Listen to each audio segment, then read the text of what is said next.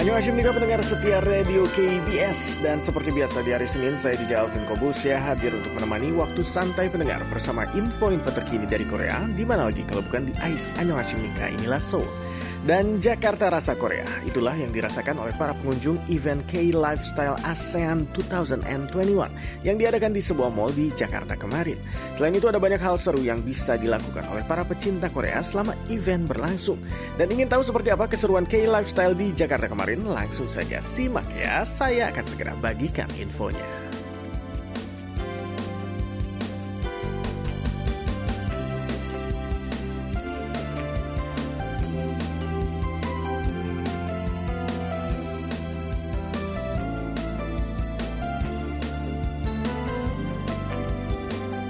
Pendengar setia radio KBS dimanapun berada, tidak terasa ya, hampir 2 tahun sudah kita hidup dalam kondisi pandemi yang membuat kita harus merelakan banyak hal, termasuk mimpi pendengar untuk jalan-jalan ke Korea.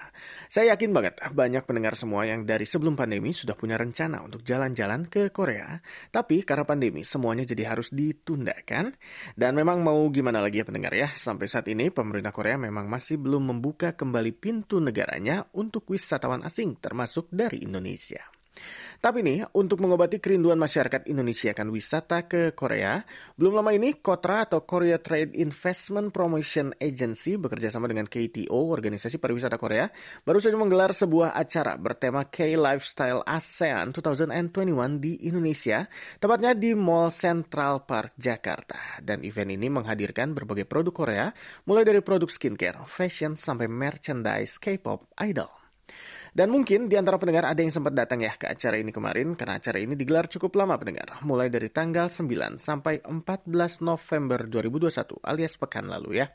Acara-acaranya sendiri menarik ya, dan misalnya nih ada demo masakan Korea, talk show, kelas kecantikan, ada juga game-game seru seperti yang ada misalnya di dalam serial Squid Game dan juga masih banyak lagi yang lainnya. Jakarta Rasa Korea, dan itulah yang dirasakan oleh semua pengunjung yang datang ke event ini kemarin. Mulai dari pintu masuknya saja sudah bernuansa Korea dengan gerbang berornamen khas kerajaan Joseon, juga disambut oleh para panitia yang memakai baju tradisional Korea, hanbok. Dan di dalam pameran, pengunjung nantinya bisa membeli produk-produk Korea yang biasa dipakai sehari-hari oleh masyarakat Korea. Dan dari sekian banyak jenis produk yang ada di pameran kemarin, produk kecantikan Korea atau K-Beauty jadi produk yang paling banyak diincar para pengunjung, khususnya para pengunjung wanita. Dan ini gak heran pendengar ya, karena memang beberapa tahun belakangan ini produk K-Beauty sedang naik daun di Indonesia. Sebenarnya sudah berdekade-dekade ya. Dari masker wajah, serum, dan jenis skincare berbahan khas alami Korea lainnya jadi produk yang paling banyak diburu oleh para pecinta K-Beauty di Indonesia. Selain itu, makanan khas Korea yang sering muncul dalam drama Korea juga tidak kalah menarik perhatian pendengar. Misalnya tteokbokki dan juga mie instan khas Korea atau yang biasa kita kenal dengan ramyeon. Dan selain itu belum lagi dengan produk fashionnya ya, semisal tas dan pakaian ala Korean style yang juga banyak dicari fashionista di Jakarta. Dan menurut Direktur KOTRA untuk Asia Tenggara dan Oseania, Lee Jong-sop, tujuan dari pameran ini adalah agar masyarakat Indonesia bisa lebih kenal dengan produk-produk yang biasa dipakai masyarakat Korea sehari-hari. Selain itu, pameran ini digelar sebagai salah satu strategi Korea dalam memperluas produk ekspornya. Dan ia juga menambahkan Asia Tenggara punya potensi pasar yang sangat besar untuk produk-produk Korea. Dan yang menarik pendengar dari perkembangan Korean Wave atau Hallyu sekarang adalah Hallyu bukan hanya digandrungi oleh kaum perempuan saja semenjak serial Squid Game booming. Karena banyak laki-laki yang semakin ingin tahu tentang Korea. Dan memang ya pendengar ya, popularitas produk-produk Korea tidak lepas dari pengaruh dunia hiburannya, khususnya dari industri film dan drama Korea yang diyakini paling berpengaruh dalam membentuk Korean Wave di berbagai negara, termasuk Indonesia. Jadi sudah terbayangkan ya gimana serunya K-Lifestyle ASEAN 2021 di Jakarta kemarin pendengar. Apalagi yang kemarin sempat datang dan merasakan langsung atmosfer belanja di Korea. Pasti puas banget ya.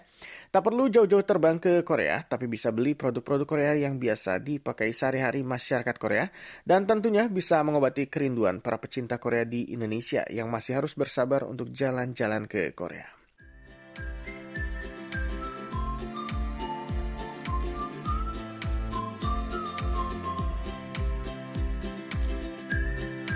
Ya, pendengar, balik lagi di Annyeonghasimnika Inilah Seoul di KBS World Radio, siaran bahasa Indonesia bareng saya Alvin Kobusya. Dan sekarang kita akan masih membahas tentang Hallyu, pendengar, yang belakangan ini terus jadi sorotan di dunia, apalagi kalau bukan serial TV asal Korea Squid Game ya.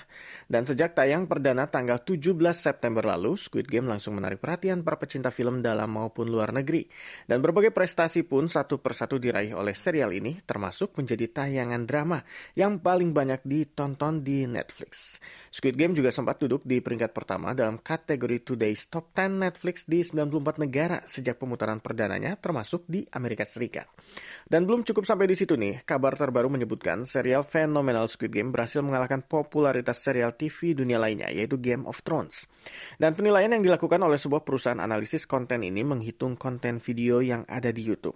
Dan sebanyak 129.000 video dari drama survival tersebut, termasuk trailer resmi, video reaksi buatan penggemar, dan video game telah ditonton sampai 17 miliar kali di YouTube. Dan dalam hitungan ini juga terlihat banyaknya interaksi yang dilakukan oleh penonton di YouTube, termasuk like, dislike, dan komentar sebanyak 533 juta interaksi, 0,5 miliar pendengar. Dan sementara untuk serial Game of Thrones yang tayang pada tahun 2011 itu untuk mencatat penayangan gabungan sebanyak 16,9 kali dari 420.000 video YouTube yang diunggah. Game of Thrones sendiri butuh waktu sampai 1 dekade ya, 10 tahun untuk bisa meraih viewer sebanyak itu dan interaksi sebanyak 233 juta kali. Dan dari Squid Game, konten video buatan penggemar yang paling banyak ditonton adalah video-video animasi seperti Pro Squid Game Players Be Like. Dan ini adalah sebuah video yang membayangkan kalau pemain handal Squid Game dengan mudahnya menerobos semua tantangan. Jadi nanti bakal ada kali ya Pro Squid Game Players. Dan sejak dirilis, Squid Game memang menarik perhatian para penonton global ya, dan jadi serial Netflix yang paling banyak ditonton sepanjang sejarah. Dengan lebih dari 140 juta rumah tangga yang menonton serial tersebut dalam 4 minggu pertama pasca debutnya. Dan setelah kesuksesan besar ini, banyak penggemar Squid Game yang bertanya-tanya apakah akan ada season keduanya. Dan walaupun sempat ada berita yang menyebut sang sutradara sekaligus penulis ceritanya Hwang Dok-hyuk menolak untuk membuat serial selanjutnya, tapi nih demi memenuhi permintaan dan ekspektasi global ya, ia mengkonfirmasi akan membuat season kedua dari Squid Game. Dan ini tentunya kabar baik ya untuk semua penggemar Squid Game, termasuk saya yang sebenarnya juga berharap akan ada season keduanya, karena terlihat sekali di endingnya dibuat ngegantung dan terbuka untuk semua kemungkinan. Dan ini juga setelah melihat kesuksesan yang begitu besar di mancanegara ya, sepertinya membuat sang sutradara lebih optimis untuk mengerjakan Squid Game musim kedua. Dan kalau gitu saya ucapkan selamat tentunya untuk Squid Game, sutradara, para aktornya, dan semua yang terlibat di balik layar Squid Game, karena sudah berhasil menciptakan sebuah karya yang bisa sangat disukai warga di seluruh dunia. Dan berkat Squid Game juga banyak orang-orang yang sebelumnya tidak tertarik dan tidak tahu apa-apa tentang Korea jadi lebih penasaran dan mau mencari tahu lebih jauh tentang negara asal permainan-permainan tradisional dalam Squid Game ini. Dan sekarang kita tunggu saja bareng-bareng ya season kedua dari Squid Game. Apakah season keduanya nanti bisa sesukses season pertamanya?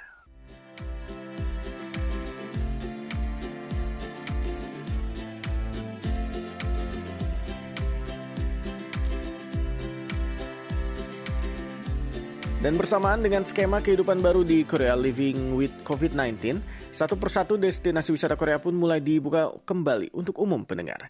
Di antaranya adalah 7 jalur pendakian di area demilitarisasi DMZ ya, demilitarisasi zone, dan yang lebih kita kenal dengan zona demilitarisasi area perbatasan Korea Selatan dan Korea Utara. Dan kabarnya jalur-jalur pendakian yang ada di bagian utara Korea Selatan ini akan mulai dibuka untuk umum tanggal 20 November dan bisa diakses dengan gratis. Salah satunya adalah jalur pendakian di daerah Paju yang baru dibuka pada bulan April 2019 lalu bersama dengan jalur pendakian Kosong dan juga Chorwon. Namun harus ditutup sementara sama akibat pandemi COVID-19. Dan berbeda dengan jalur Paju yang akan dibuka, jalur pendakian Chorwon akan tetap ditutup untuk sementara waktu dalam rangka pemeliharaan dan perlindungan burung yang tengah bermigrasi. Sementara itu, pemerintah juga telah membuka jalur pendakian baru di daerah perbatasan Barat Gyeonggi dan Provinsi Gangwon, Hwacheon, dan Yanggu. Di MZ atau zona demilitarisasi ini adalah wilayah yang menyimpan banyak sejarah bagi kedua Korea pendengar. Dengan panjang sekitar 250 km dan lebar 4 km, DMZ jadi salah satu perbatasan di dunia yang sangat ketat penjagaannya sejak Perang Korea berakhir tahun 1953 dengan status gencatan senjata. Di wilayah DMZ juga ada banyak destinasi wisata sejarah yang bisa dikunjungi, kebanyakan berupa museum dan di beberapa titik ada gardu pandang, tempat di mana para wisatawan bisa melihat langsung kehidupan warga Korea Utara. Dan daerah DMZ beserta jalur pendakiannya pun bisa dikunjungi secara gratis dengan beberapa syarat tertentu, seperti melakukan reservasi di web resmi DMZ Peace Road atau dmzwalk.com, dan wisatawan harus bisa membuktikan sudah divaksin lengkap dan bukti negatif virus COVID-19 dalam kurun waktu 3 hari. Dan dengan dibukanya kembali 7 jalur pendakian di DMZ, diharapkan bisa jadi peluang untuk memulihkan pariwisata di wilayah DMZ sebagai objek wisata perdamaian dan ekologi kelas dunia yang disebut-sebut sebagai gletser terakhir Perang Dingin. Dan wilayah DMZ memang menarik sekali ya pendengar ya. Destinasi dark tourism ini juga seringkali bikin penasaran. Seperti apa sih kondisinya di sana? Apakah seseram yang dibilang orang? Atau malah lebih jauh friendly dari apa yang kita bayangkan? Tapi katanya sih ya, DMZ sekarang sudah tidak seseram dulu karena sudah didesain menjadi tempat wisata dan suasana di sana jadi lebih ramah untuk wisatawan. Saya sendiri pribadi nih belum pernah berkunjung ke DMZ. Berkunjung pernah ya, tapi belum pernah menyusuri jalur pendakiannya pendengar. Tapi wisata ke DMZ sudah masuk ke dalam list jalan saya, dan jadi kalau nanti saya ada kesempatan saya pasti bakal jalan-jalan ke sana ya. Begitu juga dengan pendengar yang juga ingin tahu lebih banyak tentang wilayah perbatasan Korea Selatan dan Korea Utara. Jangan lupa nanti untuk berkunjung ke DMZ saat pendengar jalan-jalan ke Korea nanti.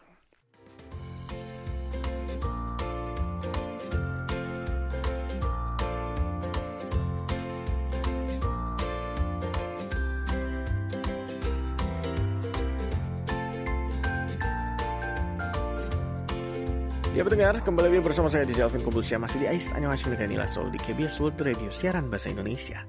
Dan ajang pencarian bakat biasanya hanya ditujukan untuk para idol atau penyanyi utamanya saja ya. Tapi ini pendengar, belakangan ini yang lagi ramai di Korea adalah sebuah ajang pencarian bakat yang menampilkan profesi dancer sebagai kontestan utamanya. Dan Street Woman Fighter, sebuah ajang pencarian bakat untuk para dancer, sukses mencuri perhatian masyarakat Korea Selatan karena telah menampilkan sebuah kontes bakat yang lain dari biasanya. Berbeda dari kontes bakat lainnya yang biasanya hanya menampilkan dancer sebagai penari latar, di Street Woman Fighter seluruh kontestan yang merupakan dancer dapat tampil sebagai pemain utama di atas panggung dan dihormati tidak hanya sebagai penari latar saja, tapi juga masing-masing karakter dari tiap kontestan. Dan para kontestan ini juga datang dari berbagai latar belakang seperti dosen universitas, pemilik studio tari, dan pelatih tari di akademi dan juga lainnya. Adapun program ini pertama kali tayang di bulan Agustus dan berakhir di tanggal 26 Oktober lalu. Street Woman Fighter juga tidak hanya menyajikan kemampuan para kontestan di atas panggung, tapi juga kisah perjuangan mereka di balik layar. Dan karena itulah program ini bisa menarik perhatian masyarakat Korea. Dan sejak pertama tayang, program ini telah menempati peringkat pertama dalam berbagai indeks dan jumlah kumulatif penayangan video yang dirilis di YouTube. Resminya mencapai 340 juta kali penayangan. Sang sutradara Choi Jong-nam turut bereaksi menanggapi kesuksesan programnya tersebut dengan mengatakan bahwa semua dancer bekerja dengan semangat kompetitif di setiap misi. Ia juga menambahkan tugas atau misi yang harus dipenuhi para dancer bukanlah satu-satunya sorotan dari acara tersebut, tapi proses selama para dancer bersiap untuk melakukan misi juga jadi poin utama dari acara ini. Sementara itu, Aiki yang merupakan leader dari grup Hook juga mengungkapkan pendapatnya kenapa program ini bisa diterima sangat baik. Menurutnya program ini tidak hanya menampilkan kontes dance saja, tapi juga bisa mengungkap kepribadian sebenarnya para dancer yang tidak ditutup-tutupi dari para penggemar.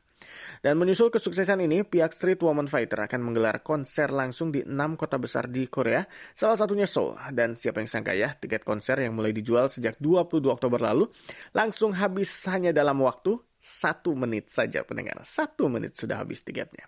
Dan walaupun sempat ada kontroversi, penjualan tiket tadi membuktikan bahwa Street Woman Fighter tetap dicintai oleh masyarakat Korea terlepas dari kontroversinya. Dan konser pertama akan diadakan di Seoul tanggal 20 November, kemudian di Busan 27 November. Konser ketiga akan digelar di Gwangju tanggal 4 Desember, konser berikutnya keempat di Daegu pada 12 Desember, lalu 2 konser terakhir tanggal 18 dan 25 Desember di Changwon dan juga Incheon. Dan banyak yang bertanya apakah ada season kedua untuk program ini? Jawabannya nih, menurut tim produksi kemungkinan besar akan ada season keduanya. Dan salah seorang produsernya juga berharap di season kedua nanti, tim dance pria juga bisa ikut berpartisipasi. Dan ajang pencarian bakat yang satu ini memang unik ya pendengar ya. Para dancer yang biasanya tampil sebagai aktor latar kini bisa tampil sebagai maksimal menunjukkan bakat dance-nya sebagai tokoh utama di atas panggung. Dan serunya lagi di tiap episodenya selalu ada misi-misi khusus yang harus dijalani oleh ke-8 tim kontestan. Sampai akhirnya tim Hollybank yang terpilih sebagai juara utama dan meraih hadiah utama 50 juta won alias hampir setengah miliar ya. Seru dan menegangkan, sayangnya sampai saat ini belum ada kabar nih tentang kapan season kedua akan dimulai. Tapi tetap kita tunggu saja pendengar ya.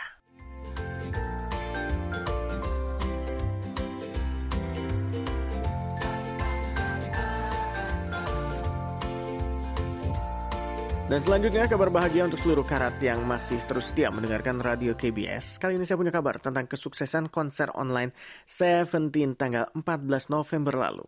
Ya, jadi hari Minggu kemarin Seventeen berhasil menghipnotis semua penggemarnya lewat konser penuh cinta yang bertajuk The Power of Love. Dan walaupun Seventeen tidak tampil full tim, tidak sedikit pun mengurangi kemeriahan suasana konser online yang digelar selama kurang lebih 3 jam itu ya. Dua member mereka, Jun dan D8, tidak bisa tampil bersama dalam konser karena tengah berada di Cina. Dan jauh sebelum konser, mereka berdua memutuskan untuk pulang ke Cina untuk bertemu dengan keluarga dan melakukan kegiatan mereka di sana. Namun begitu, Seventeen memberi kejutan bagi para karat dengan menghadirkan Jun dan D8 yang menyapa para karat lewat video call. Dan kehadiran mereka walaupun hanya lewat video call tetap membuat karat bahagia karena mereka tetap bisa menonton idola mereka dari panggung yang sama. Dan dalam konser kemarin ini, Seventeen membawakan lagu-lagu andalan mereka seperti Crush, Anyone, dan Clap yang diaransemen ulang dalam versi rock dan membuat lagu Clap terdengar lebih segar dan bersemangat. Penampilan selanjutnya dari unit tim hip hop ada S-Scoop, Swon Woo, Min Kyu, dan Vernon yang membawakan lagu Check In dan Game Boy. Sementara itu dari tim vokal Jonghan Joshua, Woozi, DK, dan Seungwon membawakan lagu Pinwheel dan Imperfect Love. Kemudian member Dino dan Hoshi tampil solo, masing-masing membawakan lagu Last Order dan Spider. Kabar baiknya lagi nih pendengar, konser Seventeen kemarin baru bagian pertama alias akan ada konser kedua yang akan digelar tanggal 21 November nanti, berarti weekend ini ya. Jadi kalau di konser pertama kemarin Seventeen mengusung subtema Power, untuk konser kedua nanti subtema yang akan dibawa adalah Love. Dan bulan November ini sepertinya jadi bulan yang membahagiakan ya untuk para karat karena idola mereka menggelar konser online sampai 2 kali dalam sebulan. Dan kalau konser pertamanya kemarin bisa super sukses, sepertinya di konser kedua nanti juga tidak akan kalah meriah. Dan akan ada lebih banyak kejutan untuk para karat yang hadir di konser nanti. Jadi buat semua karat yang sudah beli tiket konsernya, jangan sampai lupa tanggal 21 November. Masih ada satu lagi konser Seventeen untuk kalian semua ya.